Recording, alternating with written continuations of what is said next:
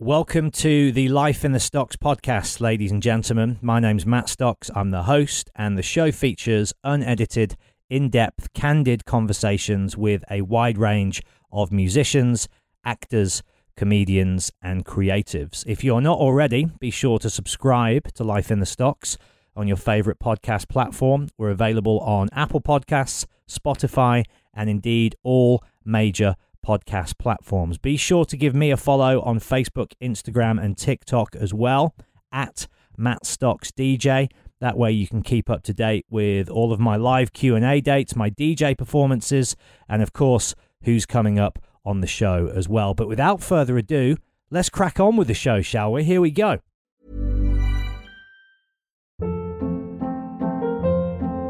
Hold up. What was that? Boring. No flavor. That was as bad as those leftovers you ate all week. Keke Palmer here, and it's time to say hello to something fresh and guilt-free. Hello Fresh. Jazz up dinner with pecan-crusted chicken or garlic butter shrimp scampi. Now that's music to my mouth. Hello Fresh. Let's get this dinner party started. Discover all the delicious possibilities at hellofresh.com.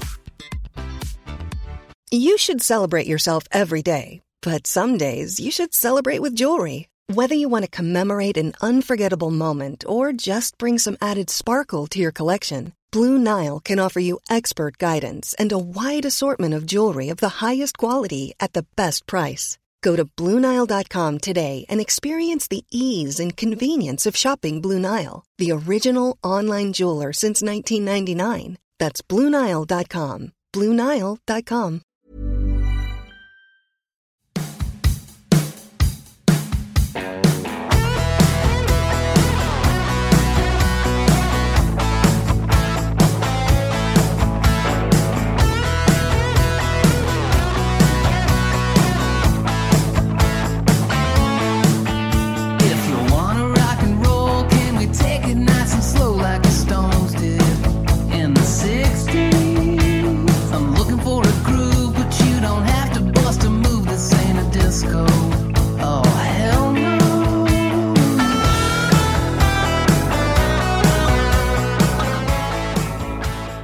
If you move it around a lot, it's obviously going to pick up noise. Yeah, up to you. I don't mind just leaving it here and kind of leaning in. Is this as high as it'll go? I can put it on my knee, whatever. I'll go a bit higher. Because I think if you just have them there, yeah, and just sort of aim your voice towards it, sure, then that'll be all right. Mickey, will you do me a favor? Will you just tell them that we're going to do this interview and please shut the fuck up? Please, thank you. No, yeah, just in a very in a polite way. He's telling them he told me exactly what I said. Those are my parents. Are they really? Yeah. No way. Yeah, they flew over. Really? Yeah. I'll have to meet them. You're telling your own parents to shut the fuck up via Messenger. Fucking rock star. That's amazing. All right, Ryan, it's time for some real talk. I'm ready. I want to open up just by stating, really, that I've had a sense of obligation towards you and a sense of guilt about this for almost 2 years to the day. Okay. The last time we did anything like this, sort of connected on a professional level when the microphones were on, was 2015, around exactly this date in March, when you came in with Jarrett for People on Vacation. Yeah. Obviously, you came in, you took the time to do this brilliant session. We did this fantastic interview.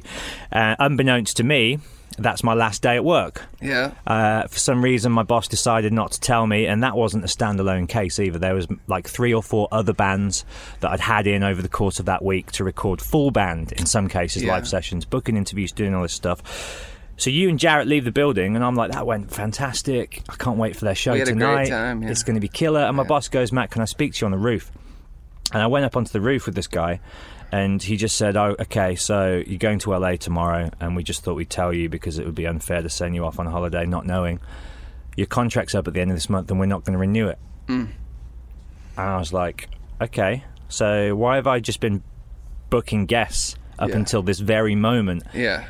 They're taking their time out to record sessions and interviews that now are going to just be lost in the ether. So I wanted to just say sorry first of all, because I felt like I kind of dropped the ball there and let you down, and I haven't obviously been in a position until here and now, really, because I haven't had a platform in that same way to support your music. So I wanted you to know that it's been on my mind, and I'm not just trying to start the interview off by trying to get a sympathy vote off you or anything like that. Man. I'm just trying to come clean and say that I really dig what you do, and I've been a long time friend and supporter of yours, and I feel like I've sort of been letting the side down my end.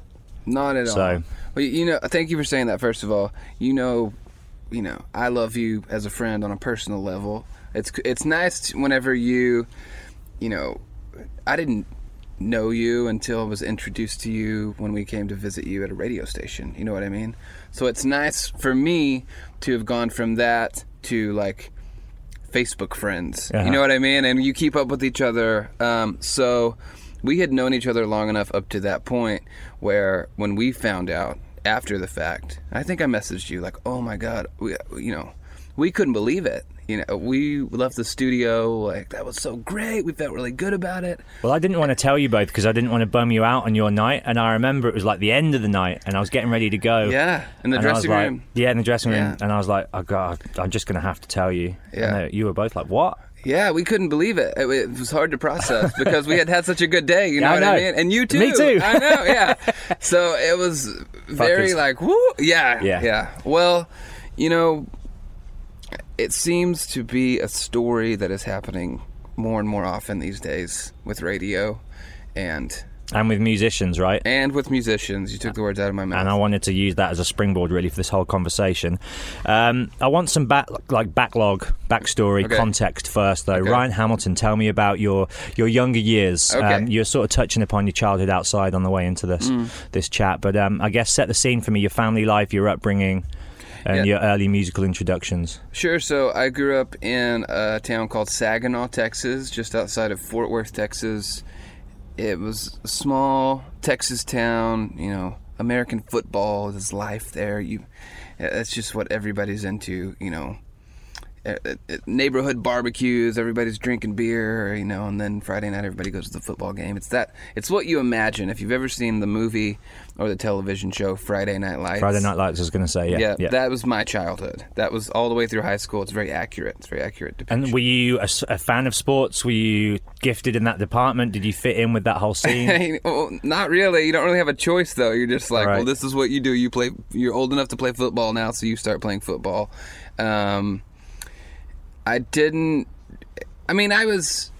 I was okay, but you really don't have a choice. So you're going to be left out of the quote cool group if you're not doing it. So you just kind of go with it all. It was never my favorite thing. I was always, way more artistic leaning than a lot of my jock type friends. And I always loved music, and I grew up in a house full of music, full of classic rock, like... From your dad, from your mum, from both? From both, but mostly from my dad. He just loves music. He grew up in a really great time for music. So, getting, like Led Zeppelin... he was there when Led Zeppelin first, became a thing. Led Zeppelin didn't exist. My dad was a kid, and then, oh my God, Led Zeppelin. And that list goes on and on and on. The Who, the Beatles.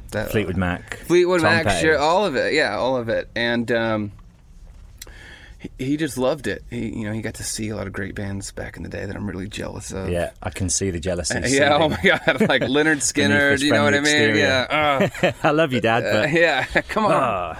But, so that was obviously instilled in you then, from a young age, and has remained a constant throughout your adult life as well. Yes, and I think that I know I loved that music when I was young, but I think that I also loved being able to hang out with my dad. And I think part of that really affected me, like, well, this is the music my dad listens to, and I know if I educate myself, which is a strange thing to do. I was probably like 8 years old, 8 years old, and I was like, I'm gonna learn everything. Yeah, I'm gonna learn everything about this, when it was recorded, who's on it, the names of the band members, and yeah, I'm sure he thought it was. So you went deep. I really did, yeah. But I still listen to that music now, which is strange to me. All my friends were buying, 9 Inch Nails, Nirvana, yeah, Depeche Mode even, and I still bought. Of course, I bought Nirvana, but I also bought, Foreigner. So I wasn't 10 years too late. Yeah, just loving it. Yeah, and I'm walking around singing Hot-Blooded or Cold as Ice. You know what I mean? And my friends are like, "What do you?" They have like, eyeliner. They're listening to "Hurt" by Nine Inch Nails, and I'm like, you like what you like, and I guess so. I'm impressed by your dedication and your kind of commitment to, your own scene, which again, without overreading it too much, but it seems to have been a constant in your musical life as well. As you're not out to try and fit in with whatever musically is happening right now. You just want to forge your own voice by playing what you love. True. I got a little lost for a little while. I got kind of invited into a world that I wasn't really a fan of musically, but I was invited into this world, and I think it's the only time, and it's been a couple years now, that I didn't feel like I fit in or I was able to be me 100%. But and I don't mean to be vague. It was like being in People on Vacation was a meeting in the middle of two very different worlds. Yeah. Which is kind of what made it special. I think so too. Way. Yeah. Because musically, it has a very distinctive palette. Yeah. And that's obviously the meeting of yours and Jarrett's sensibilities and songwriting. And I loved being in that band. While it lasted, there were a lot of good times, and it really only got weird towards the end. But it was definitely a struggle for me to be able to stay the way you just mentioned. And I wanted to really bad. I wanted to just be that guy and stay true to myself. Everybody does, But you start... But you get suckered in by the possibility of success, don't you? Of course, yeah, Because the dream's obviously to make a living out of doing what you love. Yeah. And if you see that you can make that happen by perhaps making certain concessions, then you're going to do it. And you're going to live by, example, and then you can obviously make your mistakes and learn from that. Yeah. Isn't it funny how that works, though? You can kind of see it. You see it just in the distance there, and you get excited, and then you leave a little bit of like, okay, maybe I wouldn't usually do this, but it's just right there. Yeah. You can almost taste it. I know, and it's funny how it... I can curse on this, yeah. You can say whatever the fuck you want. Okay, great. Yeah. It's funny how it fucks with your mind in that way, and it really did for me then. Well, I want to know more about that period, if that's all right. Yeah, you can ask me anything. Let's go before that to Smile Smile. Okay. This is a period of your life I know nothing of, but I understand there was some difficulties with the industry throughout that period, right? You've sort of touched on it, I think, in shows or something. I maybe heard you mention. Sure. Or maybe you post on Facebook once, I can't remember, but I sort of got a hint that period in your life wasn't without its drama as well. Yeah. So tell me about Smile Smile. Do you want to hear a story, Matt? I want to hear all the stories. Do you want to hear just the most insane thing you've ever heard in your life? I did just interview X Japan. Okay. I can't quite go there. But this is a little bit of a sad story, but it was a great learning experience. So Smile Smile, first successful band I was ever in. Arguably the most successful thing I've ever done up to this point, even though we never really made it in the UK. We never toured over here. Most people don't know who that band is. And that's fine. So I was in that band with my fiance at the time. Her name is Jinsey. And Jinsey and I were dating and started writing music together just at home. And we sent some CDs to radio stations. I was like, let's just see, And we had a song on the radio before we even played a show. And not just like college radio, like on the radio. Some program director heard it in Dallas and said, this is incredible. Who are these people? How would you describe the sound for anyone who hasn't heard it of that project? Sad. Right, okay. Just like indie acoustic. Never heard that genre before. But it's sad. That's the genre. Yeah. Just like really, it was pretty. It was like Elliott Smith kind of sad? Yeah, sure. Yeah. Our first show ever was opening for Ryan Adams. Wow. Yeah. Okay. So very much in that world. Yep. Introspective singer-songwriter. Yes. So that just kind of went off on its own thing in a hurry. We weren't prepared. It was the coolest thing ever, though. So we get like catapulted into this whole world that we had always wanted to be in. She had been in her different bands. I had been in a college band that was terrible, Foreigner covers. It kind of, yeah. Look what the cat dragged in. Yeah. But it was good to learn. So before we know it, we're on tour. We're selling a lot of CDs and selling out clubs, right? and then we get signed. Right, it's the whole deal. You think we did it? We got signed. At what age are you at this point? I was in my early 20s. Okay. So it's been, a decade ago now, which is weird to me. I'm getting old. What am I doing? You and me both, brother. What you am and I me doing? Both. We look good, though. We're like we fine do. wine. We're getting better with it. I totally agree. So, yeah, we get signed, and then it steps up another level, and we're touring with huge bands. We did 2 U.S. tours with Metric. Are Metric big over here? I know who they are. I don't know Okay. how well they do. Yeah. But maybe I'm not really in that world myself. That's okay. So they're kind of indie rock, right? a Canadian Yeah. band that's a big deal in the U.S., but I guess we kind of operated in that same world because neither one of those bands really came over here, I don't think. Anyway, it was the whole thing, like partying with celebrities, that whole world. Go on, who did you party with? I did smoke a joint with Woody Harrelson. Wow. Yeah. He loves the weed, doesn't he? It was funny. He does, because we went to a party at, and not to name drop, but you asked. I did. Yeah. We went to a party at, I'm gonna forget his name. This is one of my favorite stories, but it's for another time because my mom and dad might hear this one. Okay. We went to a party at the guy who created Napster's house. Right. What is his name? And I can see him with the baseball cap. I can't remember. Anyway, so we go to this party. It's like, celebrities. Where is it? San Francisco? No, it's in New York. New York. Yeah. It's just a ridiculously huge house. And Isn't it weird how in the celebrity world, just really unlikely characters come together in the middle, don't Yes. they? You think you'd never be friends in normal life. Yeah. But there's that kind of magnetism of the celebrity pool. Yes. That brings all these freaks and weirdos together. Yes, and I was amazed at the group of famous people together. It's like, do you guys all call each other? Like, do you have meetings? How do you all group. know? Yeah, how do you all know you're going to be here? But they came to see our show in New York. We were on tour with Metric. Anyway, we went to this party, and people were standing in a line, and Woody Harrelson was at the end of the line, and you would just take one hit with him. Like a blowback.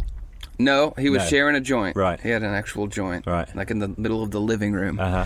And yeah, I just got in line. Oh, and you just It was walk like along, you go, hi Woody, you have a drag, and then Yeah. you let the next person have one. Yeah. That's not weird at all. No, not at all. And he goes, "Oh, good show." I was like, "Yeah, thanks, man." Nice. Here you go. Next. Yeah, 100%. It's the weirdest thing ever, but I loved it. Yeah. So that's the kind of world you're operating in, and it's exciting, and Yeah. it's tantalizing, Yes. and it's obviously like, foreign. Yes. Well, we end up on a tour bus for the first time, which was great. I thought that was the coolest thing ever. Again, with my fiance, so we're together, and it's a difficult transition because you got to quit your job, or you're like waiting tables. You got to get time off, and so it's You've scary. got to get a job that you can leave, Yeah. and then maybe come back to. Yeah. You can't get a career going alongside the music, can you? 'Cause No, and we found that part difficult, but I'll try and make this a little bit quicker. No, you don't need to. We're in no rush. Okay. Just let the story unfold as it unfolds. So the people that don't know the story are going to be like, what? Is that real? And then, yes, this has all really happened. It's in the newspapers. My mom has the clippings saved somewhere, which is silly to me because I'm I thought you were about to say your mum has something else. Okay, so we're on tour. All of this is happening. Like, Smile, Smile, this is becoming this fairly big deal, at least in like the indie underground world. And we're on tour, and Jincy sleeps with someone else. Okay, and not in a sneaky way, like at a party. Is everything between you, as far as you're concerned, all right leading up to that, or is there cracks and distance sort of beginning to So I noticed form? the stress of the transition. She was working in an office. She quit that job and got a job waiting tables. I was already waiting tables. So there was this, like, it just feels weird. If you've never made that transition before, it's very difficult. But if you really believe in something and you love it, you got to go for it, or it's gonna stay a hobby. And we were both of that mindset. It's a leap of faith, isn't it? It is, and it's terrifying. So I noticed that kind of stuff starting to happen. There was just a lot of stress, but it was mixed with the success and the business that we've dreamed of. You know what I mean? Just forever. So it was starting to happen. It's just a weird cocktail of like bipolar. You're up, you're down. There's all this. So when that happened, there were a few cracks, but I never expected that. Where it starts to get weird is... Did you know the guy? Yep. He was another musician. And I knew about it as soon as it happened. And then she brought him on tour. Yeah. And I was just like, I should have just gone home. I should have been like... But I couldn't because my dreams were coming true. So now I'm on tour. She still would wear the engagement ring. I'm on tour with my fiance. And the guy she's having an affair, it's not really an affair because we weren't married, but it felt like that. And, they would get in the same bunk every night on the bus, kind of a thing. And wow. And sleep across. I tried my best. You've been on a tour bus before, but you can't really get that far away. It was just terrible. It really was terrible. What's your crew sort of doing? What's their response to this? Nobody knows what to say. This is too awkward, we're staying out of it. Yeah, everybody gets kind of quiet. Do you have your own sort of like homeboy or best friend that you can confide in and kind of go and hang out with them? So you do have someone there to sort of alleviate some of the trauma. And those conversations were really like, we would go have coffee. We'd be in the next city. We'd go sit down, and it's just like, I can't even believe this. Like, what do I do? When you want something as bad as I want to play music for a living, you don't cancel a tour. You don't, especially when it's like get that much momentum. So we finished that tour, thank God. And do you never want to kick this guy's ass, by the way? Of course I do. Every day. Duh. And it would but just again, like you don't want to boil my blood. Rock the boat and spoil the tour from... Yeah. She's walking around holding hands. Man. And it had kind of started before. They hadn't slept together until that party, or so I was told. But apparently they had been kind of chatting up until that point. Excuse me. So that happens. We finished the tour. And of course, it's like, get out of the house, that whole thing. Get all your shit and go. And she moved in with him. They got a place together. Are they still together to this day? Or do you not know? No. Here's what's funny. A lot of people don't know this.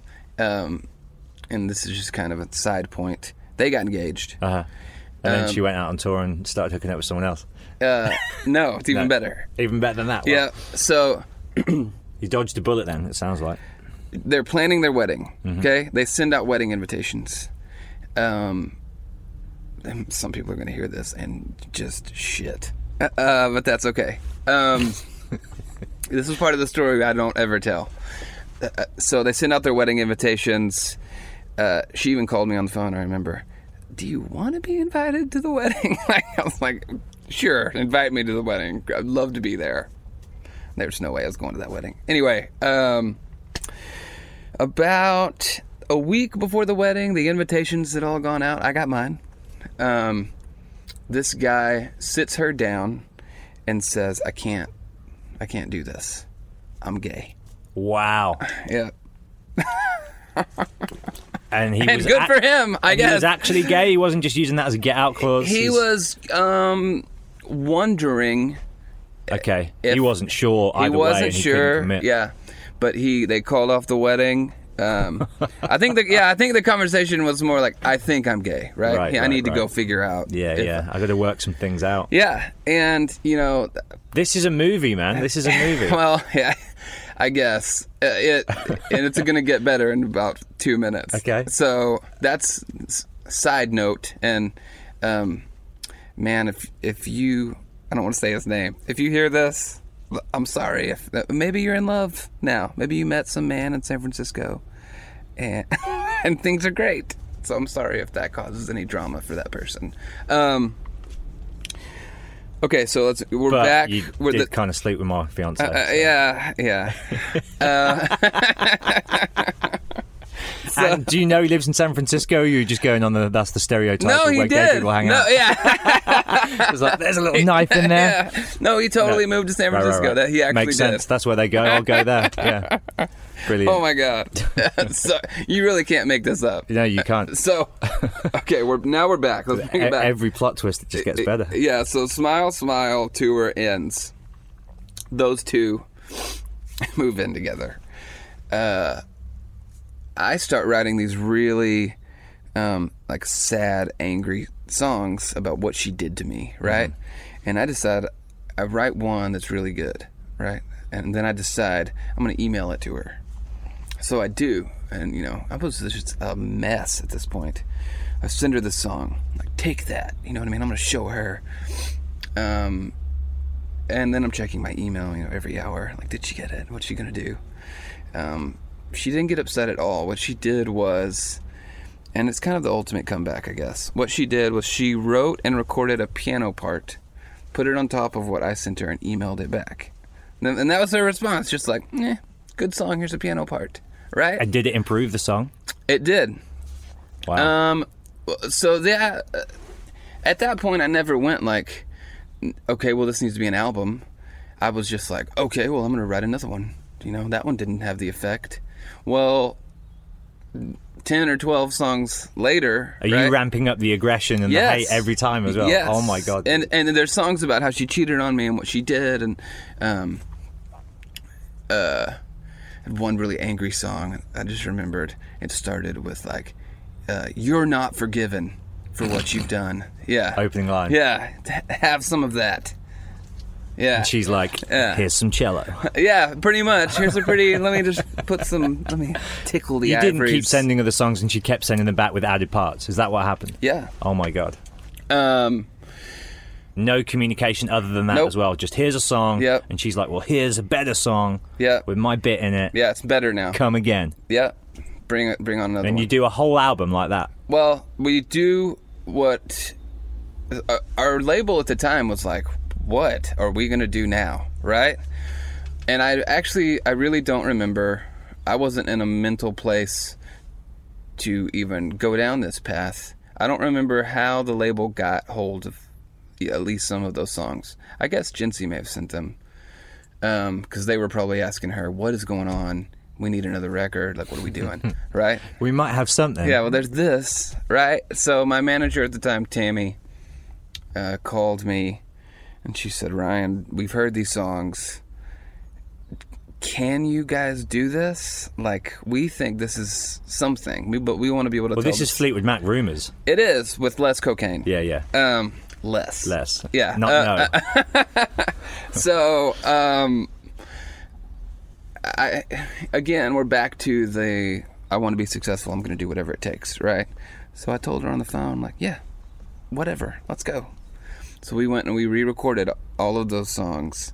One of them, it's an album called Truth on Tape. One of the songs is the original recording from one of the emails. I think it's called Labor of Love. So dramatic. You know what I mean? Yeah, it's just ridiculous. But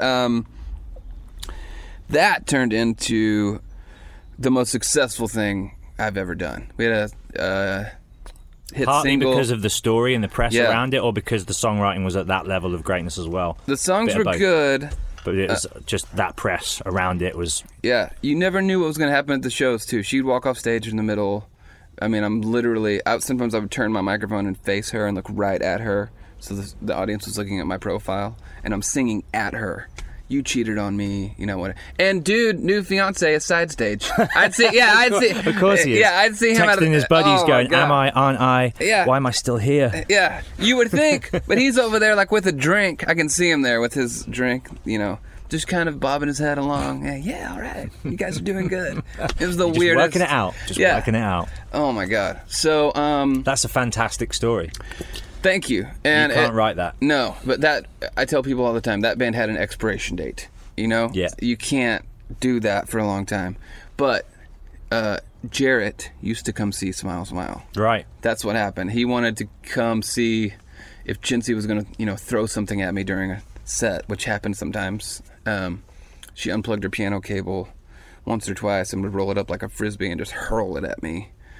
And then just kind of right off stage, no big deal. But yeah, that's how I met Jarrett, because he would come see us. What's your relationship with Chintzy, is it, sorry? Yeah, What's your Chintzy. relationship with her now? Is there any communication? The only time we communicate, people still ask to use Smile Smile songs in movies and television commercials and things like that. So it's still making you money? It is, yeah. Nice. It still makes me more money than anything else. Really? Yeah. But only because it's it just fits well with movies. Those songs do. It's a breakup scene or whatever, so it's been very lucrative in that way. Where I get angry is I still have to give the record label and the management and those people, like, I went through that thing and it was a real thing that happened and it was terrible, and they're still like, Sorry, I am cuts. laughing a lot. It is a terrible thing. No, I'm laughing. It's funny to me now. Yeah. It's ridiculous. Yeah, yeah. Like I said, you can't make this kind of thing up. So, the record label still wants their cut. They still whatever. Well, we're to a point now, a decade later, right? This is probably what you saw on Facebook, where in my contract, I'm done. I've been done. I've paid them back, which some bands never do. I've paid them back and then some. And I was told, because they still have my songs, they get any iTunes sales, anything like that, they're getting it. It's going to them. All of it? All of it. I don't make a penny off any of that. I have to get a song in a movie to even get a piece of any of that. And it's still a pretty small piece compared to the money that's being thrown around.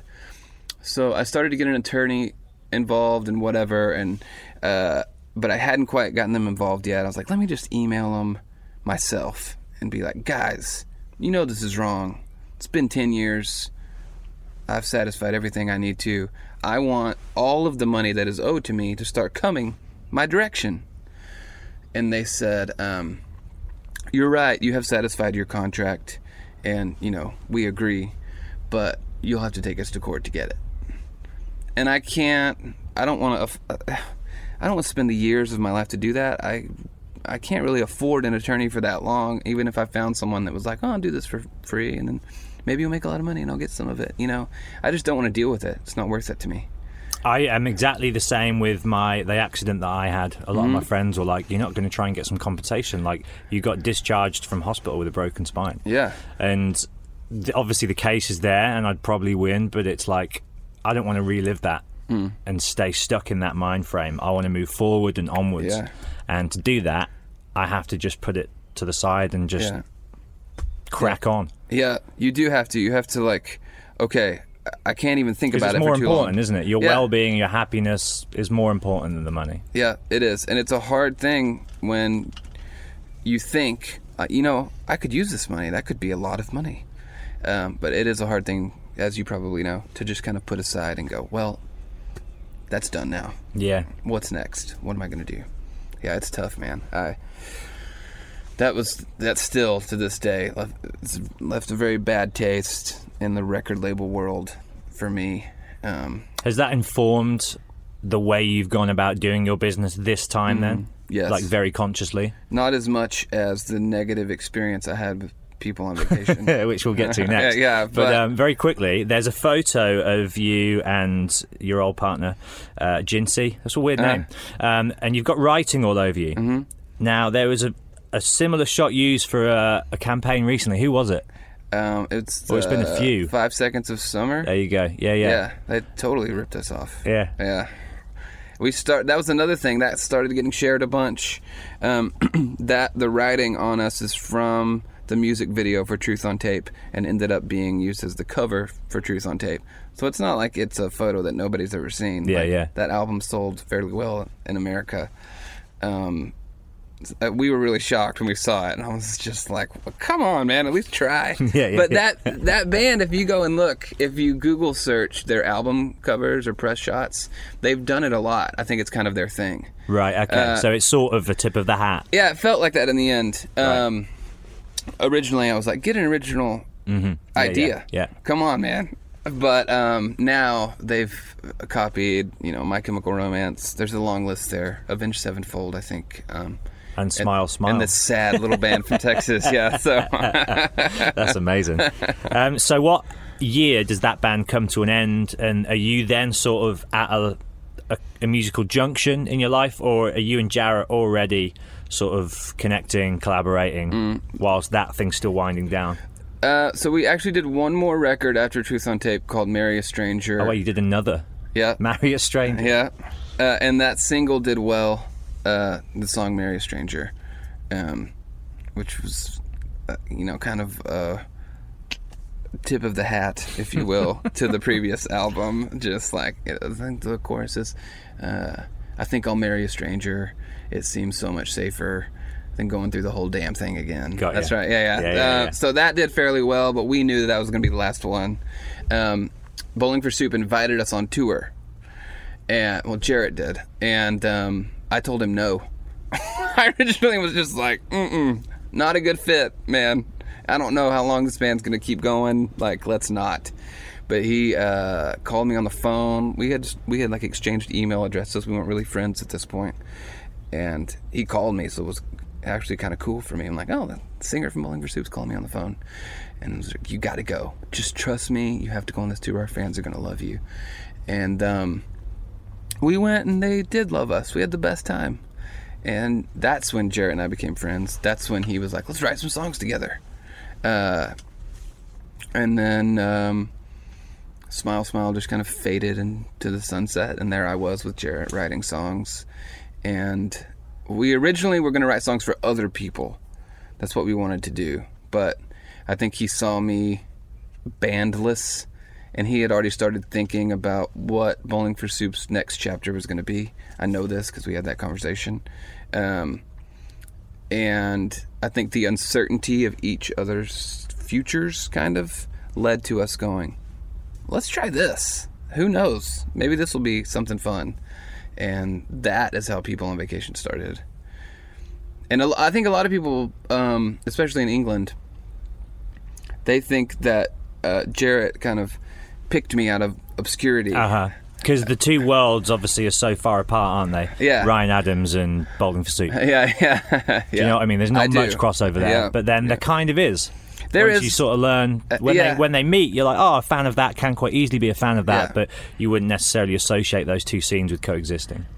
Yeah, and Jarrett and I love a lot of the same music. I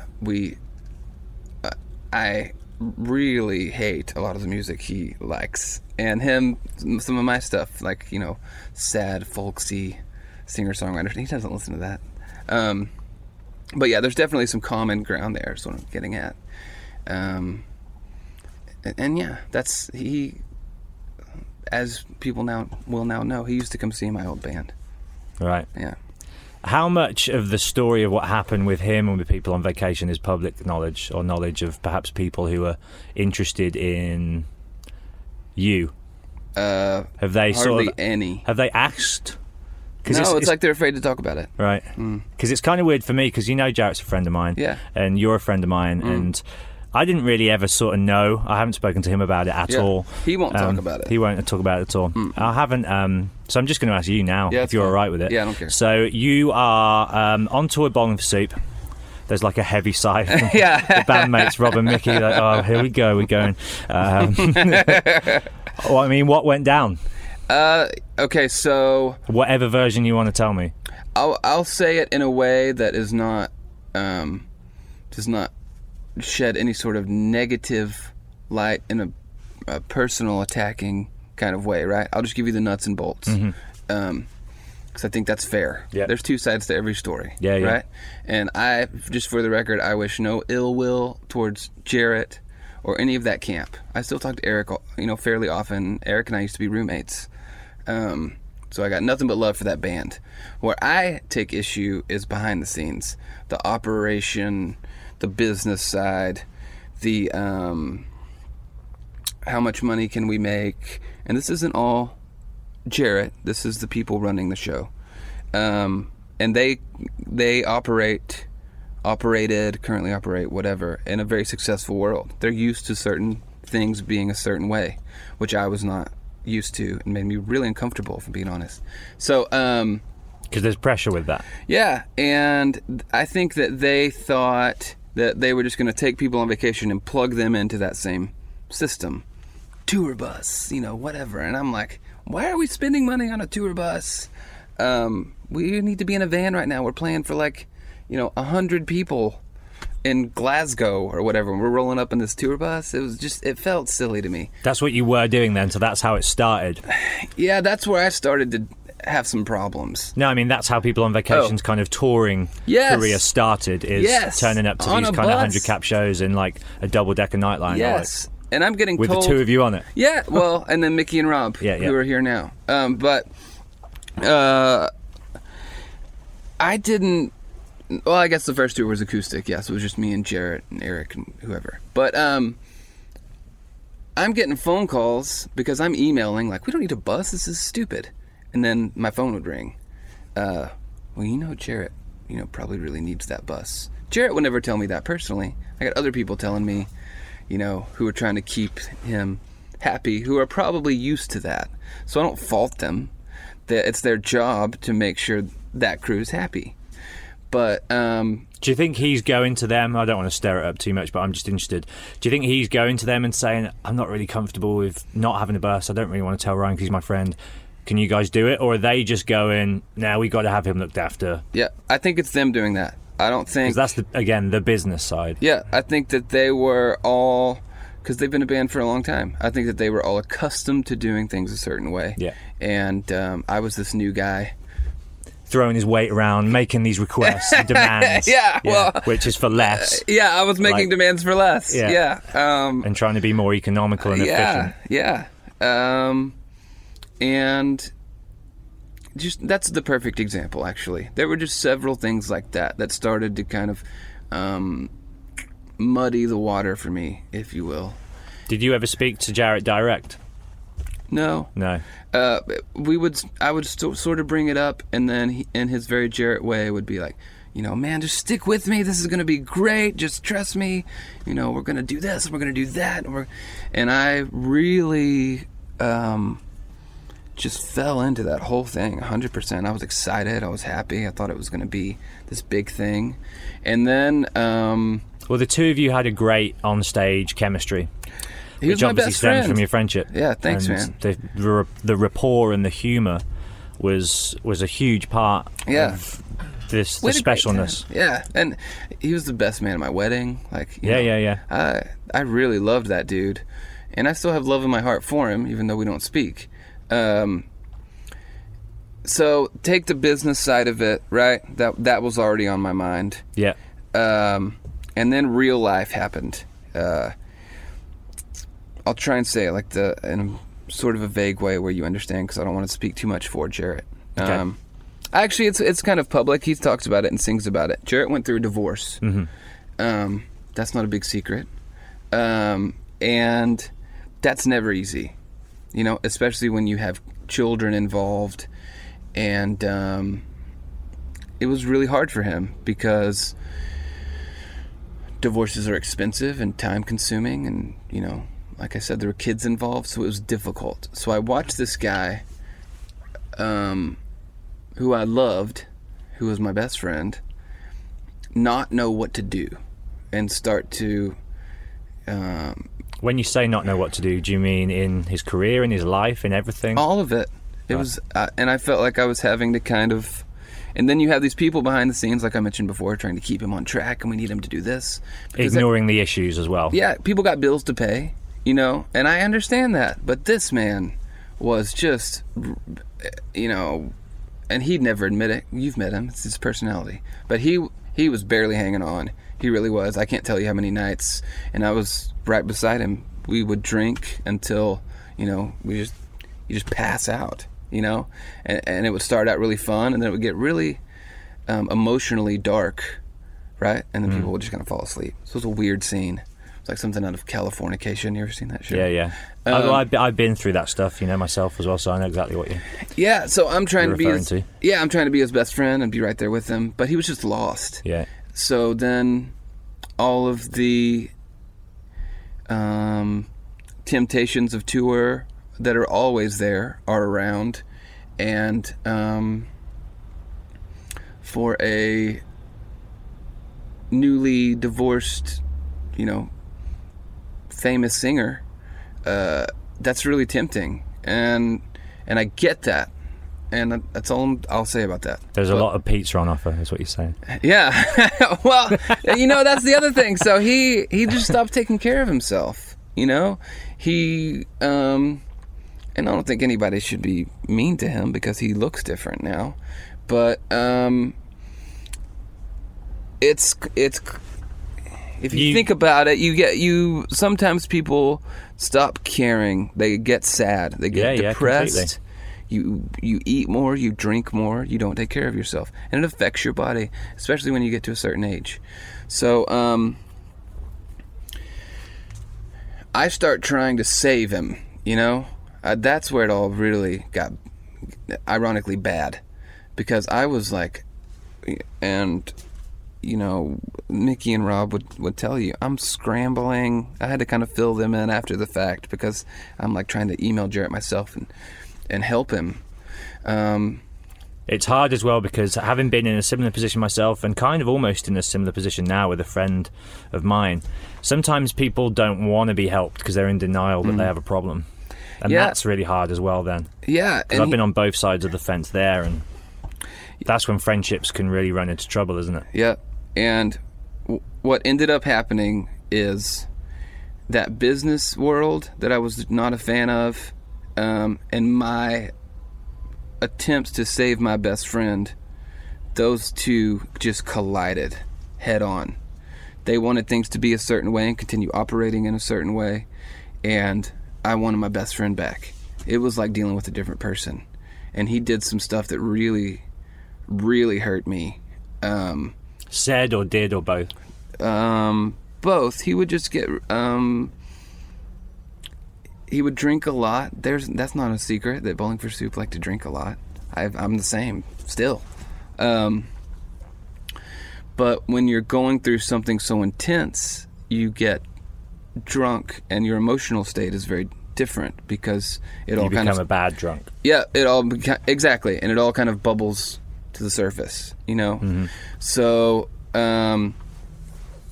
he would say some mean stuff, and I would just chalk it up to that. I knew what was going on with him. A lot of people didn't really see what I got to see, and like just me and him at his house, and it was difficult. But those two worlds, the business side, the behind the scenes, we need Jarrett to be like this and do this. We have this show. We need to make this much money, and so and so's, and I want to just go, stop. What are you doing? Come on, give the guy a chance. But then he's going through his divorce and whatever else, and that's expensive. He needs to make money. I get that too.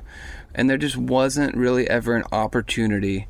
I don't know if you remember, we had to postpone a People on Vacation tour at one point. Yeah, I remember that. We postponed, and this is why. This is happening. Yeah. That was the one, like, okay, we're postponing this tour. And, people are probably going to find out for the first time right now that's why we postponed it, but we had to. And I thought that would give us enough time to kind of figure it out and fix it, but it just didn't. Just kind of kept being the same.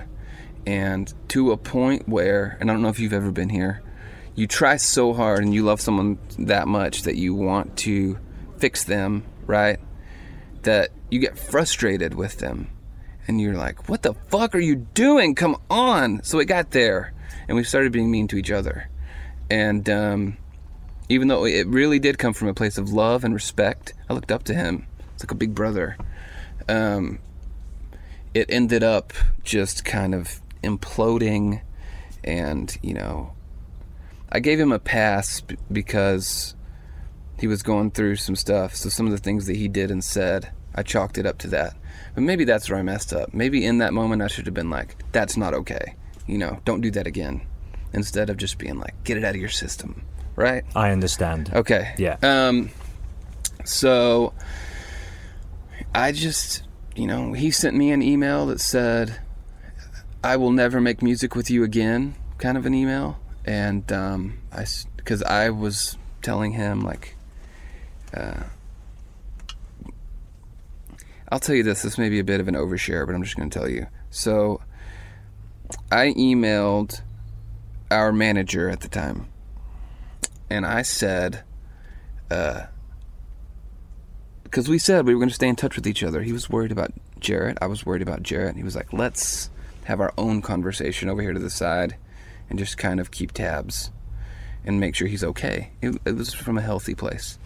So I emailed our manager at the time and said, I'm really frustrated. And then I gave him a list of things Jarrett had done that were not cool. And I drug some other people into it. He did this to so-and-so.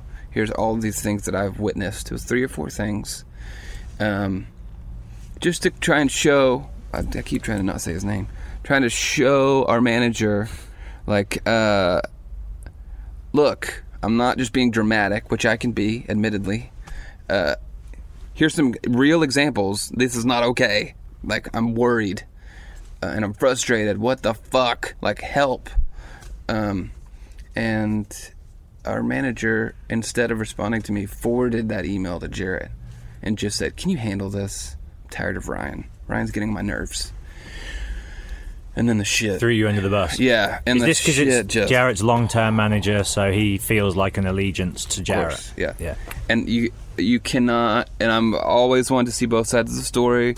You cannot deny the success of Bowling for Soup, and you cannot deny the great business mind on this person that we're talking about, because he's great. He's shown several times that he can take a band and turn them into a big deal, make lots of money and have lots of success. So I get that. But that email, just forwarding it and whatever, that was kind of the final straw for Jarrett. And then I started with some emails. You have to understand where this is coming from. I love you. I want to do this. Fuck the band. I was even like, at one point, I don't even care. Go do Bowling for Soup. I'll do my own thing. I had plans at that point anyway to do it. They were going to do the farewell tour and all of that. Like, anyway, that email conversation of him being like, what the fuck, not cool. Why are you telling him I'm doing this stuff? He felt like I broke his trust, I guess. And that email conversation ended up with him saying, I will never make music with you again. And there were a few emails after that, like, I'm drunken, I miss you, whatever. And then we just kind of stopped talking to each other. And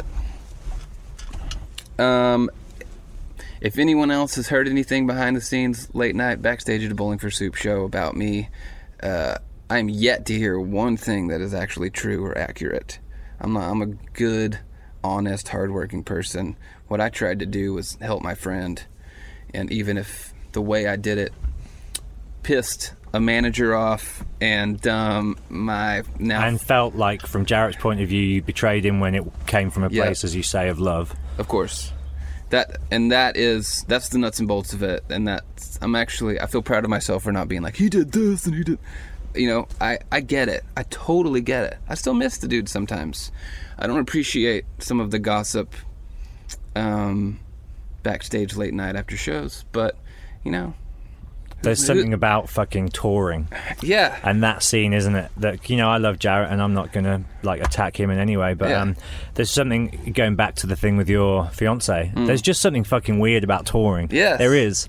And there's something weird about the people around people who are in bands, having sort of looked at this whole world from my unique outsider eye, and having been inside tours and around people, like the people making music, 9 times out of 10 their intentions are pure, they're sincere, they're honest. It's all the other stuff around it, the hangers on, the business people. Yes. That's what, for me, it's an essential part of making it all happen, but also what corrupts and ruins a lot of it, for me. Yeah, no, I couldn't agree more, actually, because it creates an environment where... And then you throw booze and drugs into the mix as well. And everybody's talking, right? But you get a little bit of a buzz or whatever, you don't realize who's listening. And then those people go off and talk to some people. And it's Chinese whispers and the facts become diluted or morphed completely into lies. Yeah. Well, you're left with nothing to do except drink and hang out and talk. And if you don't do that, well, like now people sit on couches and play on their phones. You know what I mean? Yeah. But Which if you're is even worse. Yeah, you're still kind of doing Get the back same to thing. the bitching and the... Yeah. But there's really nothing to do backstage during tour except, shoot the shit and drink or eat and talk. Everybody's talking all the time. It's all this talking. So yeah. Do you see yourself being friends with Jarrett again? I don't think so. Really? Yeah, just because. That's a firm no. Yeah, I just because of the way some stuff has gone on in the past couple of years. My exit from that world was not pretty. Right. And it wasn't anything directed at him. I was just. Well, let's take it back to the business side of things. There's a ceiling, right? And they don't ever want anybody underneath. And I get this. If you take a business plan and you implement it here, I get it. They don't want, I'm going to use the word company. They don't want another company to ever exceed their company, right? Even if they support it. Even if it's like, to me, it's like Starbucks and the independent coffee shop, right? I was the independent. It's fine to exist alongside it. Yes. Until it gets to a certain level, and then they go, exactly. hang on a minute. Yeah, you know what I'm saying. Yeah, exactly. Okay, so I said I wanted to go make a solo record. I want to do all these things, At this point, wanting to involve said management company in your plans, or no? I wanted out. You wanted completely. Right, I called him on the phone and I said, this is what I want to do. I just want to make sure I'm allowed, really, contractually and whatever. Right. Free and clear. He actually couldn't have been cooler in that moment. And I was free to do whatever you want, right? And I did. And I was happy to do it because I was free of that ceiling. I could do anything I wanted at any pace that I wanted. But it really pissed some people off because there were some other people that were like, you can't do that. Did you ask me if that was okay? I was like, I don't have to ask you if that's okay. Who are you? And it's the same people that were, Jarrett needs a bus. Jarrett. It all kind of comes all the way back around to them just doing what they were used to doing for a really long time. But my exit from that world really upset some people because I think they were so used to doing things a certain way and not being allowed to do other things, and then I went like, fuck it, I'm doing whatever I want now. And I did, and started to have some success, and now having more success than ever. And to bring it all the way back around, that firm no is because of what has gone on, because I have in some ways I don't have Bowling for Soup record sales, you know what I mean, but in some ways I have broken through that ceiling, and as I'm sure you understand the world you operate in, there are a lot of other people out there, let's call them competitors, that do not want you to be successful. They want the success, and they see other people having it and they get upset, and sometimes I want to show those people my bank statement. I'm like, you're upset I'm eating noodles some weeks, it just baffles me. So I'm right there with you, having just moved home with my mother. Yeah, because my financial situation is that tight, and launching this podcast and doing this and not seeing the opposite of support from many of my peers. So I get it. I get that. It's hard. That kind of, it's a weird industry, isn't it, in that sense. I was actually speaking to another fellow presenter earlier on, because he's been showing the podcast some support, and I'm like, you're kind of the only person who has. And so thank you, because a lot of the other people around us seem to, and I get it as well, I can see it from everyone else's side, because I'm in it and there's not enough jobs for everyone. There just isn't. So people are really protective over every little job that's around. And then that breeds a certain hostility and jealousy. Yeah. And it's bullshit. But what I love about the way you operate and conduct, not just your band and your business operation, but just how you operate as a man in the world is, you're all about shining a light of positivity and happiness. Yeah. And I couldn't be more proud of you as a kind of a friend to go from that, and this isn't me saying anything bad about Jarrett, and I want to make that clear because he is my friend, and I love that guy, and he's been a great friend to me. But the way you've gone from obviously being treated kind of badly by that camp to deal with it with such integrity. Thank you. And just push forward and go, all I can focus on is my own thing, and by making myself happy and doing what I love. Thanks, man. And not being a fucking bitch about it. Yeah. Do you know what I mean? It was hard. It's still hard. But I really do appreciate you saying that, because I don't think a lot of people... thanks for opening up about it as well, because I know that...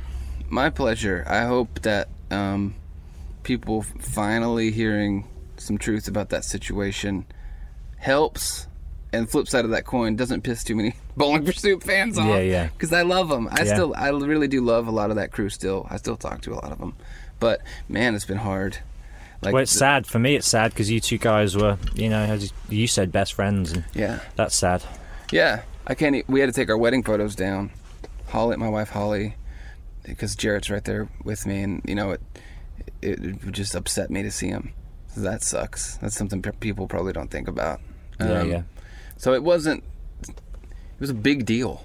It wasn't just some little... Well, you proposed to Holly on stage with Bowling for Soup. I did, yeah. And that was, So it's brought you some happiness, obviously. Of course. Yeah. And Lots of happiness. Yes, and I'm forever grateful for every opportunity people on vacation provided. First trip to the UK, et cetera, et cetera. I got to meet my wife over here. And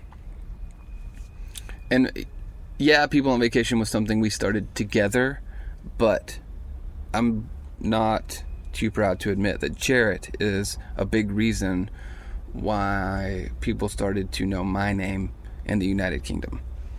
And even though a lot of those people have fallen to the wayside now because I'm not their conduit to Jarrett anymore, which I understand. I've been that guy before as a teenager at a show. You see he's like a roadie. Can you give this to so-and-so? You know what I mean? Like, so did you get a lot of that? Yes. Oh, that first tour. And that's okay. Those people, they don't know. A lot of people, especially then, didn't know that anything bad had gone on. Yeah. Oh, man. Speaking of, having some integrity and taking the high road, those moments were tough. Because they'd come after a show. Can you please give this to Jarrett? What am I going to say to that, 18-year-old girl or whatever? Yeah. No, fuck that guy. You know what I mean? Like, I'm not going to do that. Well, kudos, man. Kudos for biting your lip and taking the high road. Thank you very much. Let's go down a more positive road now. Let's go. Ginger Wildheart, tell me about your friendship with him, where that began, and really what it's brought to your creative life as much as your personal life, because your two sensibilities as songwriters are very similar. It's kind of very Cheap Trick, classic rock influence, super melodic, and on paper makes absolute sense. And then when you got up on stage with you at the Brooklyn Bowl and you jammed out together, I was like, this is two worlds just meant to coexist. Tell us about the Ginger story. Yeah, so I totally agree. I'm going to have a bite of this cheese sandwich. Yeah, eat that cheese sandwich before it goes bad. I think we should tell people that we're recording this podcast in our van. And we made you a cheese sandwich. It's delicious as well. Thank you, Mickey. And Mickey and Rob have been patiently just audience to this whole thing. I can't wait for them to critique my people on vacation you shouldn't explanation. Have said that. You should have said this. You definitely shouldn't have said that. And I got to say, Rob and Mickey have stuck right there with me through this whole thing. There was a point where I was just like, guys, here's what's happened. Can you stick with me? You've seen it. And here we are. So I am very, very lucky to have these guys here with me still. Hey, I'm Ryan Reynolds. At Mint Mobile, we like to do the opposite of what Big Wireless does. They charge you a lot, we charge you a little. So naturally, when they announced they'd be raising their prices due to inflation, we decided to deflate our prices due to not hating you. That's right. We're cutting the price of Mint Unlimited from $30 a month to just $15 a month. Give it a try at mintmobile.com/switch. $45 up front for 3 months plus taxes and fees. Promo rate for new customers for limited time. Unlimited more than 40 gigabytes per month. Slows full terms at mintmobile.com. Hey, it's Paige DeSorbo from Giggly Squad. High quality fashion without the price tag. Say hello to Quince. I'm snagging high-end essentials like cozy cashmere sweaters, sleek leather jackets, fine jewelry, and so much more. With Quince being 50 to 80% less than similar brands. And they partner with factories that prioritize safe, ethical, and responsible manufacturing. I love that. Luxury quality within reach. Go to quince.com/style to get free shipping and 365-day returns on your next order. Quince.com/style. Ever catch yourself eating the same flavorless dinner 3 days in a row?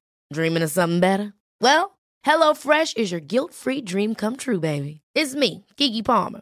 Let's wake up those taste buds with hot, juicy pecan-crusted chicken or garlic butter shrimp scampi. Hello Fresh. Stop dreaming of all the delicious possibilities and dig in at HelloFresh.com. Let's get this dinner party started.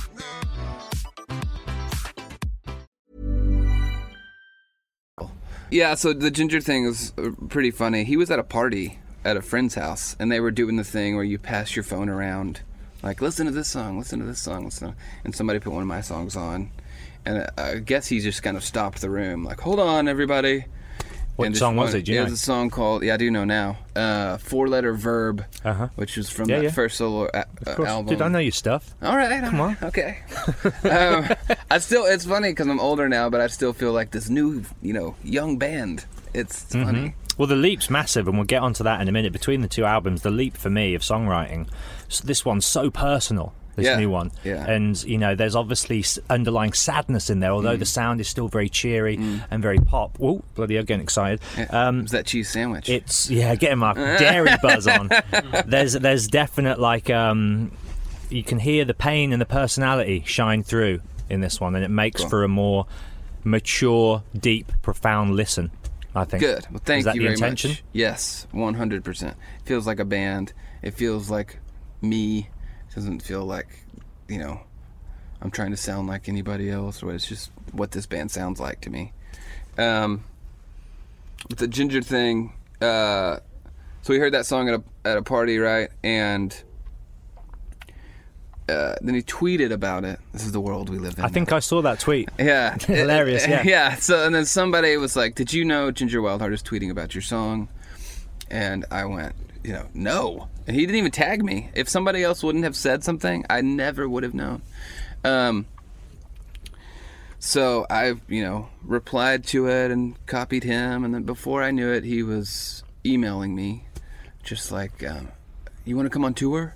And who does that now? Nobody does that now. No one. We spoke about this the last time I saw you, but Ginger's someone, for me, who's always supported new music, and he's always brought new bands through, taken them out on tour, shouted about them, in the press. Yeah. He's always done that, and he's the last of a kind in many ways, because a lot of the other people who still do that aren't quite on a level where they have a huge following or their opinion really counts and they're really respected. Yeah. Ginger's someone who everyone, the industry themselves respect Ginger's musical opinions because they know that he's been around forever, and he's, he's played with Slash and Courtney Love, and I know. He's not just some dude down the pub. Like, I know. He tells stories sometimes, and we've become just really great friends. His stories are out of this world. Did he tell you about the Thai jail story? You heard that one? Yes. Okay, but he'll drop a name in a story like that, right? This isn't literally from that story, but just as an example, he'll drop a name like, and then Alice said this or whatever, and you realize 10 minutes later that he was talking about Alice Cooper. And it's just like he doesn't even think about it. It's just his friend Alice. Or he's a rock star, man. Yeah, he's a rock star. I know, he really is. He's the real deal, for sure. But so that's how that tour came about, is he literally stuck to his word and delivered on his promise and just took you out? Well, after that we started just messaging and emailing back and forth, realized we had a lot in common. I have to be honest, I knew Vanilla Radio. Yeah. And that's the really only one. I knew that one, and then I had heard Honor with Courtney Love. Great song. Great song. So yeah. And cool guitar tone. Oh, his guitar stuff is just unreal. So you then got to, as a fully formed adult with a whole musical vocabulary, you got to go in and explore and discover the Wildhearts. 100%. What a unique position to be in, because most people get that stuff early on. And that's a whole minefield of gold, isn't it? Yeah. What's that song? Sky Chaser High? I think it's stuff like that. I had never heard it before, and just really, he probably thought I was just kissing his ass. But in those first few emails, I was like, oh my God, I did some digging. Actually, he probably went like, who is this guy? He doesn't know my songs. You know what I mean? Motherfucker. Yeah, asshole. Yeah. But I really meant it, and we became great friends pretty quick. We have some similar struggles in our personal lives. And with the industry or? No, with... more with the brain. The brain, yeah. So, we just have some similar struggles there. Lots of people have them. But that we bonded over that fairly early because he was having a bad day or something, and I was being, very American and excited in an email, and his response was pretty quick, and I just asked him if he was okay. And then before we knew it, we had kind of done some music bonding and some personal life bonding, and then we went on tour. We had the best time. We, me and the guys, just fit in really well in that world. That audience is a really music-loving, music-appreciating audience. They're not necessarily there just to be like, I was there. Like, they want to experience that. They're curious about the set list. I love that. They're the best fans you can hope to get as a musician, as an artist. So lucky, yeah. Because they'll buy everything. They'll go to all the shows. Yeah. And as you'll say, it's because of a genuine hunger and interest in music. Yes. And we just felt like, because we still had people, a handful of people, maybe only 50 to 100 or whatever, coming to the shows to see us. But then the rest of the room was Wild Hearts fans or Ginger fans. And I knew after the first show, it's like we found our audience. We found, even if we're getting half the people here, this is the type of crowd that we're going to do well with. And it's proven very true and really exceeded any expectations I had. Have you noticed a sizable leap between the last tour, which I came to see you on, which was when, like, a year and a half ago now, when I saw you at the Sunflower Lounge in Birmingham, was the Birmingham date. Yeah. And have you noticed a sizable leap because of post Wild Hearts tour? Now the new solo tour is like you're playing bigger venues, there's more people there. I haven't noticed a sizable leap, but what I have noticed is instead of a room full of familiar faces, now it's a room full of new faces. Wow. Yeah. Great. Yeah. And that feels incredible. Because they're singing all the songs, and there was definitely a time where I could come over here and be like, I know you.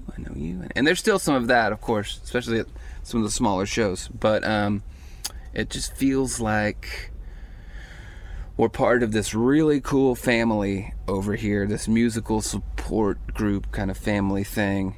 And Ginger really scooped us up kind of in a cool way at a very important time for this band. And has kind of given us a kick in the ass to a whole new level of opportunities and people. And he's great because he does this thing. A lot of people, kind of like the radio thing, right?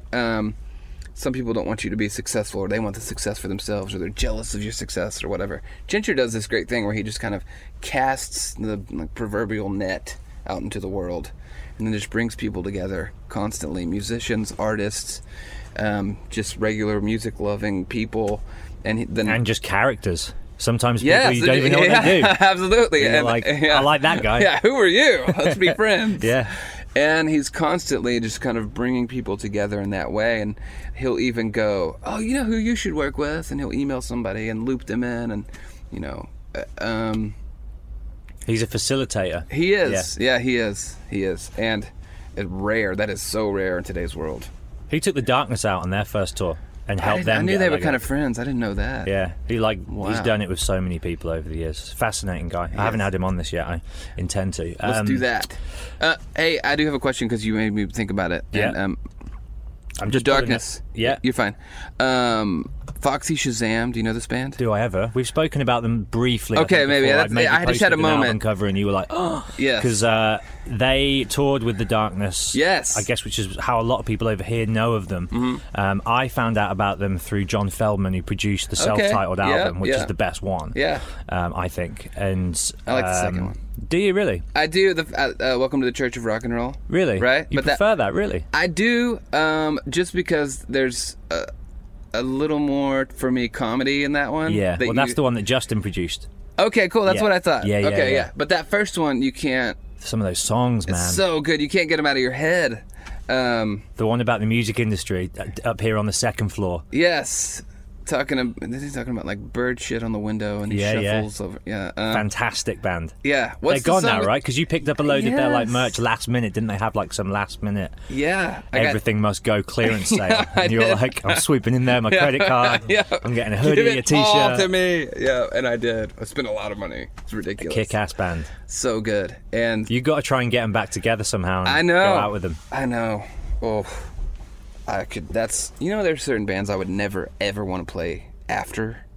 That is one of them. Never. And even if we're lucky enough to have success and big success, still, I would never want to go on after that band.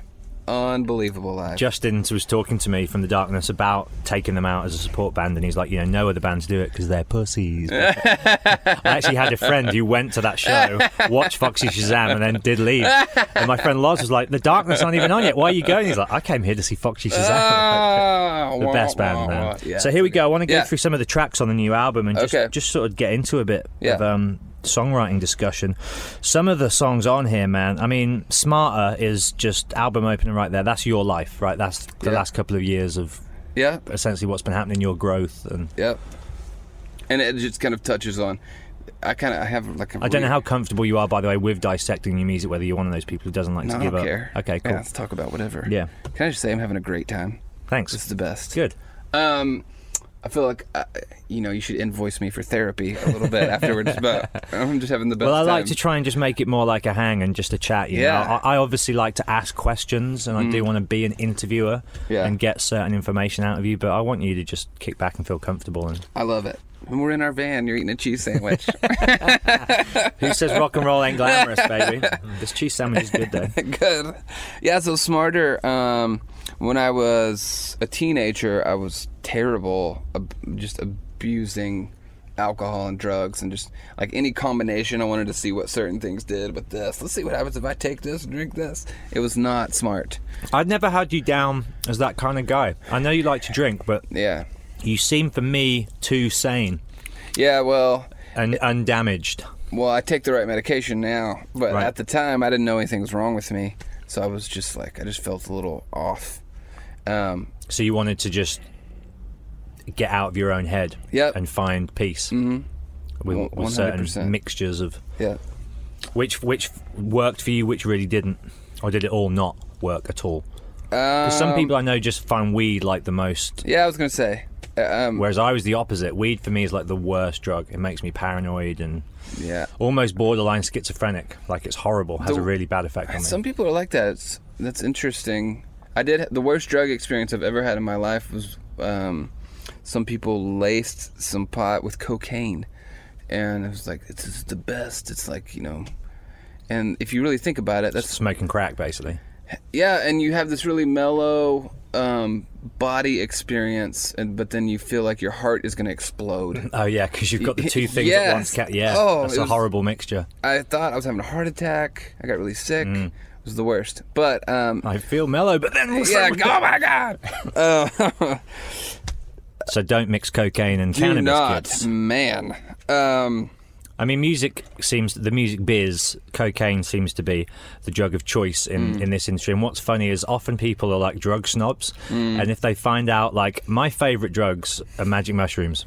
Okay, Straight go on. up. Just Yeah. because they're natural Yeah. and there's something, just ancient about Yeah, them. And I think that they really, they show you a whole new way of looking at the world. Yeah. I think they're a beautiful thing. Yeah. I very rarely do them because, like anything, you can't, if you overindulge, then you're gonna go down a dangerous path. But you mentioned perhaps the idea of doing hallucinogenics to certain people, and they're like, what? They look at you like you're scum, but then they're happy Yeah. to go to the bathroom and carve up a line of coke. Yeah, I and you're know. like, do you know where that's been? Yeah. What's in that? Yeah. Like the process of methodology. Yeah.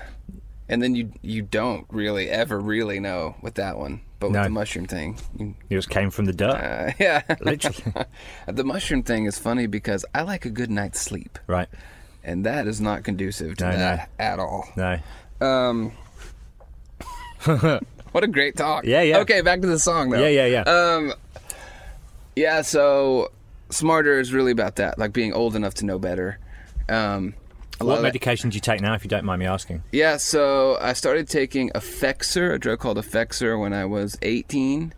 I have since moved on to a combination of herbal supplements, which they don't quite do it. Right. But I didn't like the idea. But they're a lot better for you. Yes, and I didn't like the idea of if I didn't take Effexor one day, or two, it takes I think 24 hours to really get out of your system. I couldn't do anything. I was like laying down on the couch all day. So I wanted to find a way to kind of find some middle ground. So I found this really great combination of an herb called St. John's wort, but I have to take a lot of that, like a really heavy dose of that, and a few other vitamins and things that work pretty good. But I've been dealing with it for, almost 15 years. So you can tell, like I kind of wake up feeling a certain way. I'm like, okay, this is going to be one of those days I'm going to have to kind of grit my teeth a little bit, but I'll be okay. And what, just take extra medication, or no? I take you just the have same. To ride I just that know. wave? Yeah, I just know it's going to be a little more difficult. But I found out that I had a serotonin deficiency. I didn't even know what that was. It's like the fuse in my brain is it shorts sometimes. It doesn't send the signal across to tell me to be happy. So yeah, Effexor helps your body produce serotonin. A bit like ecstasy. Yeah, there you go. There's a drug I did once and will never do again. Really? And not because I had a terrible experience, because I had the best experience ever, and I knew. And somebody told me it's like taking ice cream scoops out of the brain.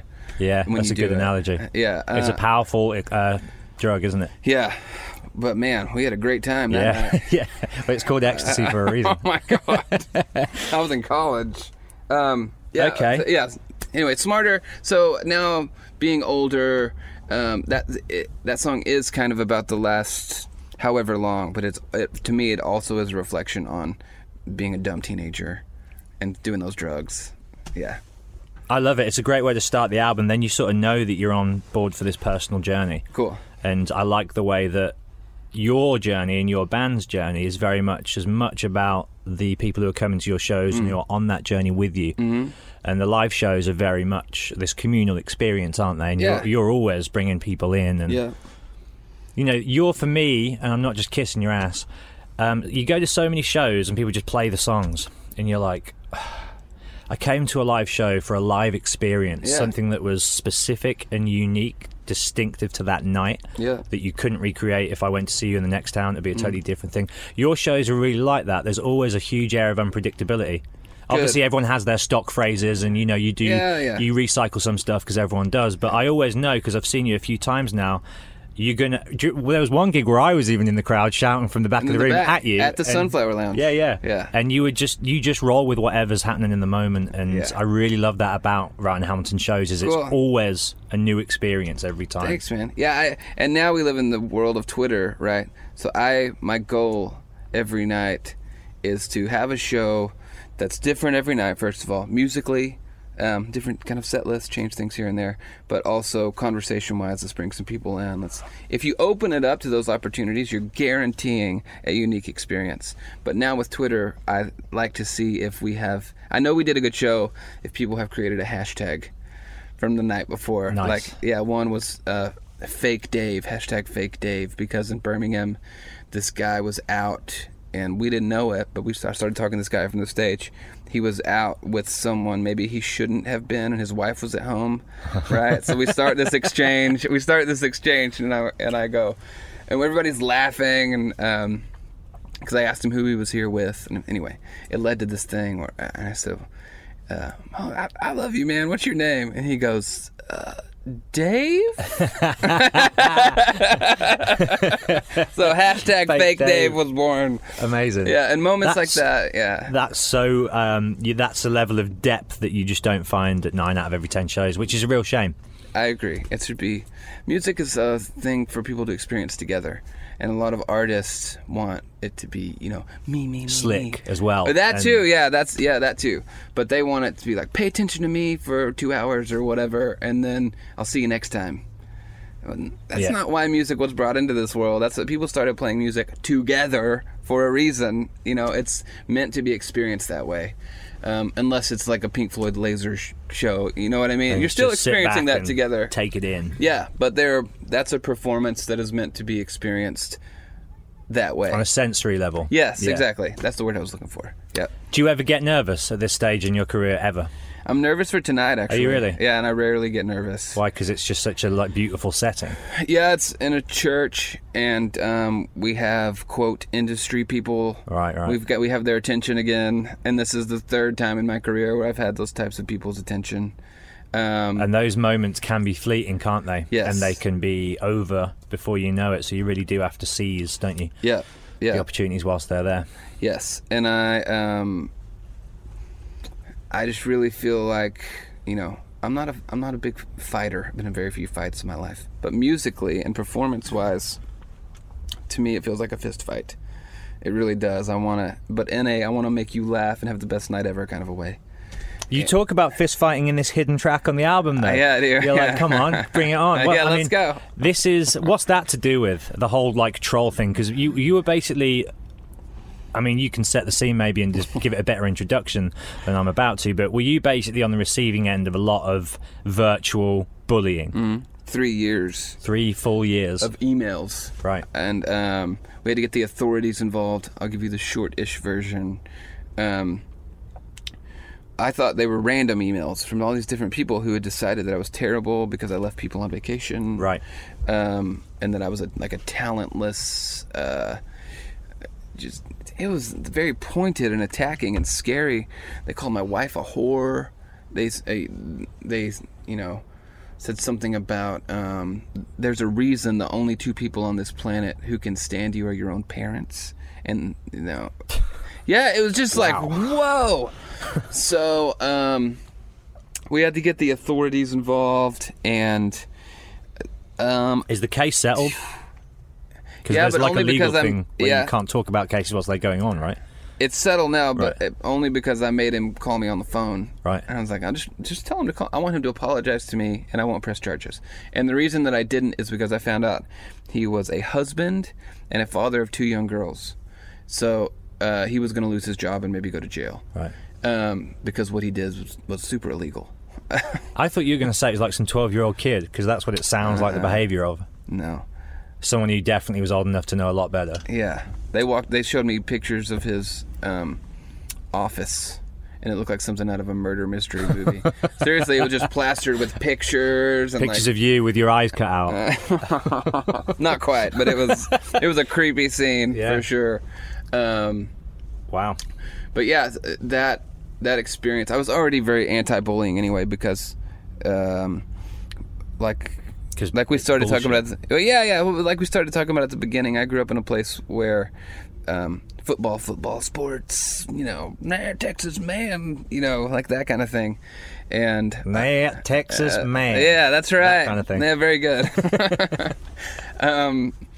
So I never quite fit in all the way, and experienced my fair share of bullying, as did our drummer Mickey. So this band was already very anti-bullying and had personal experiences, but that particular situation took it to a whole new level. I didn't know you could experience something like that as an adult, as somebody like in their 30s. Yeah, it's a really unique thing, actually. Not in a good way either. Yeah, so I already couldn't stand it. I'm already very pro be yourself. Don't let any of these idiots ruin your day, because which is pretty much the lyrics, isn't it? Yeah. So that song, I actually sent it to Ginger first as a joke. Really? I was just like, I sent him, and the message was like, can I get away with this? Like, are people going to buy this coming from me? And he convinced me. He was like, oh, it's so much fun, you got to do it. And I don't know if you do know this, but Ginger plays guitar on the whole record. Does he? Because I was going to ask, who's doing the solo on Heavy Heart? Ginger does every solo. Some stuff has been just a couple of little spots replayed, but it's Ginger's parts being replayed just for production stuff. Mm-hmm. Dave Draper did a little thing here and there, but yeah, it's all Ginger's parts. Ginger's playing. He did that, but that particular song, the hidden track, he really goes to town on like this Chuck Berry, it's wicked. Do you play that live? Well, this is an acoustic tour. I know this one is, yeah. But yes, we've been doing it acoustic. It's hilarious. Have you? Yeah, it's just like it's the last song. So you're going to be dropping all those F-bombs in that church I tonight? am. We're going to be at a church, and I'm going to be. How do you feel about that? Does that I weird feel you out? weird. Yeah, I'm playing. I'm standing I'm sure on you'll a make grave. a thing of it Yeah, I will. tonight. Well, and then one of our songs has a sing-along part, and it's "See You Next Tuesday." Yeah, of course. It's so. I mean, that's all right, because yeah, you're I'm not gonna have actually just saying the word. Yeah, a sweet little cunty sing-along in the church. It's gonna be great. And finally, Ryan, I guess we could Okay. just wrap it up, because we've done 90 minutes there. Wow. And I could do another sorry. 90, but you want to chill I don't out know. before the show. Yeah. And, I just want to talk to you about the UK, really, because you've obviously got a very unique relationship with this this country. Your wife's from here, your bandmates are from here. It seems like a large part of your career is centred and focused on this territory, as it were. How do you identify with the UK? In what ways? What's special about it? And what do you like? I love it here. I don't think people realize how big of a deal it is to have success at home in America and then that success go away and then find it somewhere brand new where nobody really knows who you are. In America, I'll probably always be the guy that used to sing and Smile, Smile. But the UK and Scotland, I have to say, because I get in trouble. Well, Scotland is in the United Kingdom.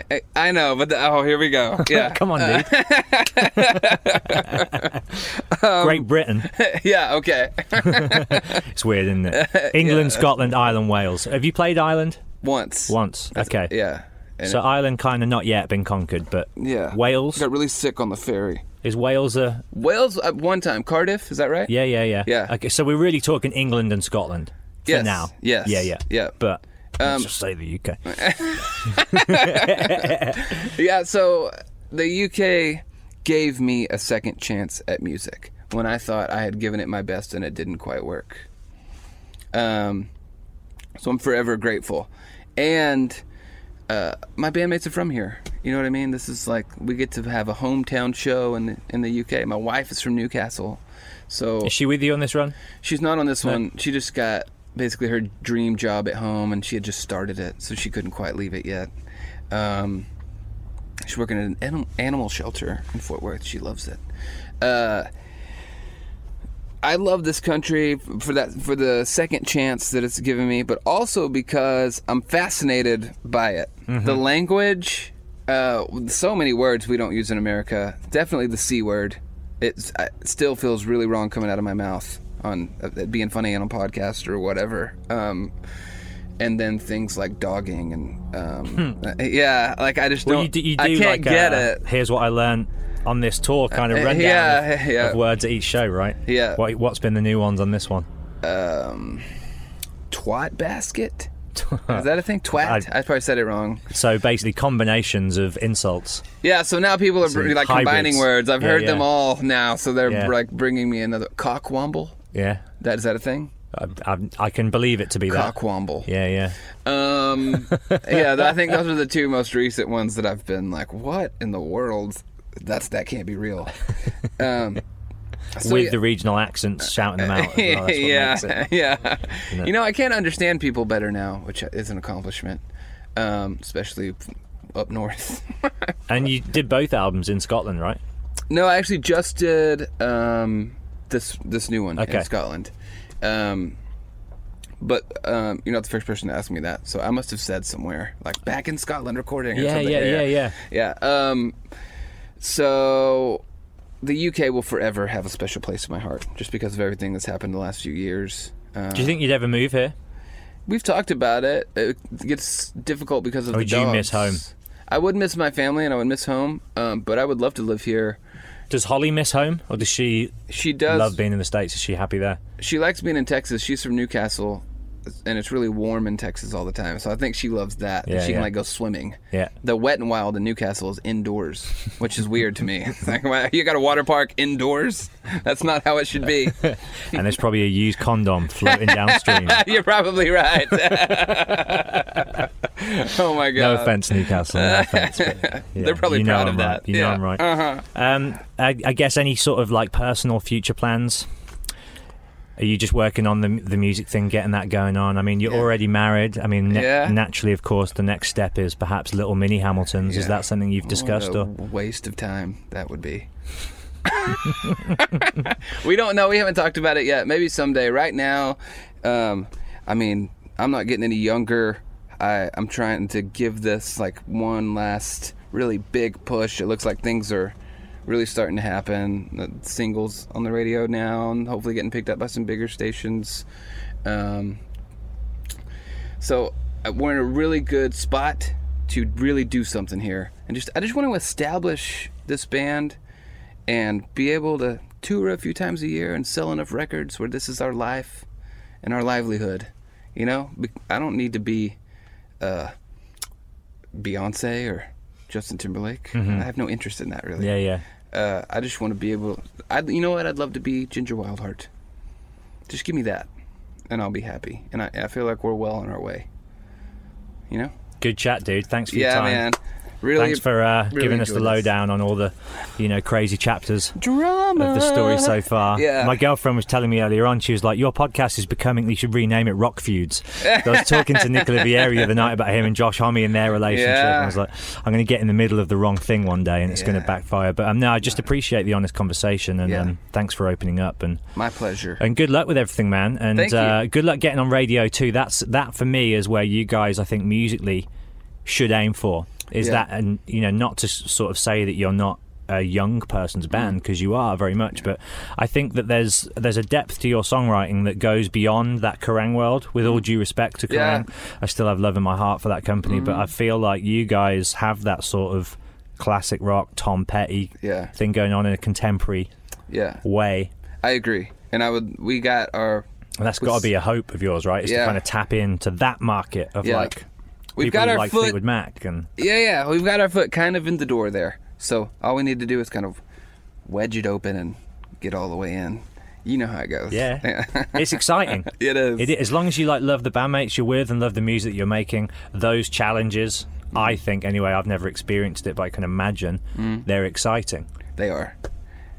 And I'm better than I was when I was younger, but I'm very impatient. So I get excited, but then I call Mickey at 7 a.m. in the morning before I've had my coffee. Why the fuck are we on the radio? Have you done today's Jimmy Fallon tweet? No, but Can you do it right now and we'll sign off with that? I'll show you something.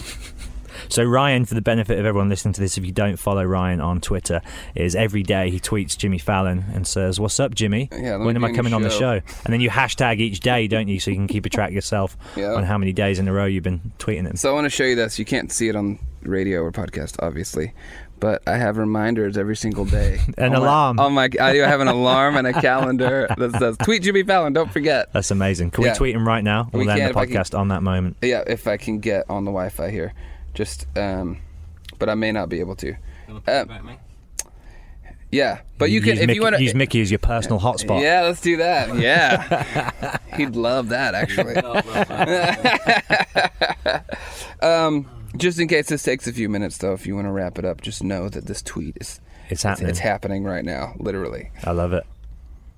I know that. There's a free Wi-Fi, Camden Guest. I tried to get on Camden Guest. Welcome to the world of a touring musician from America and the United Kingdom. Your Wi-Fi is something else. Yeah, Wi-Fi as a whole, I think it doesn't matter where you are. Dude, try going to Cuba. Try and get me now. Cuba? There ain't no such thing as Wi-Fi there. I got it. I went there for Christmas. It's actually really nice. I was offline for 10 days straight. Not a single second on the internet.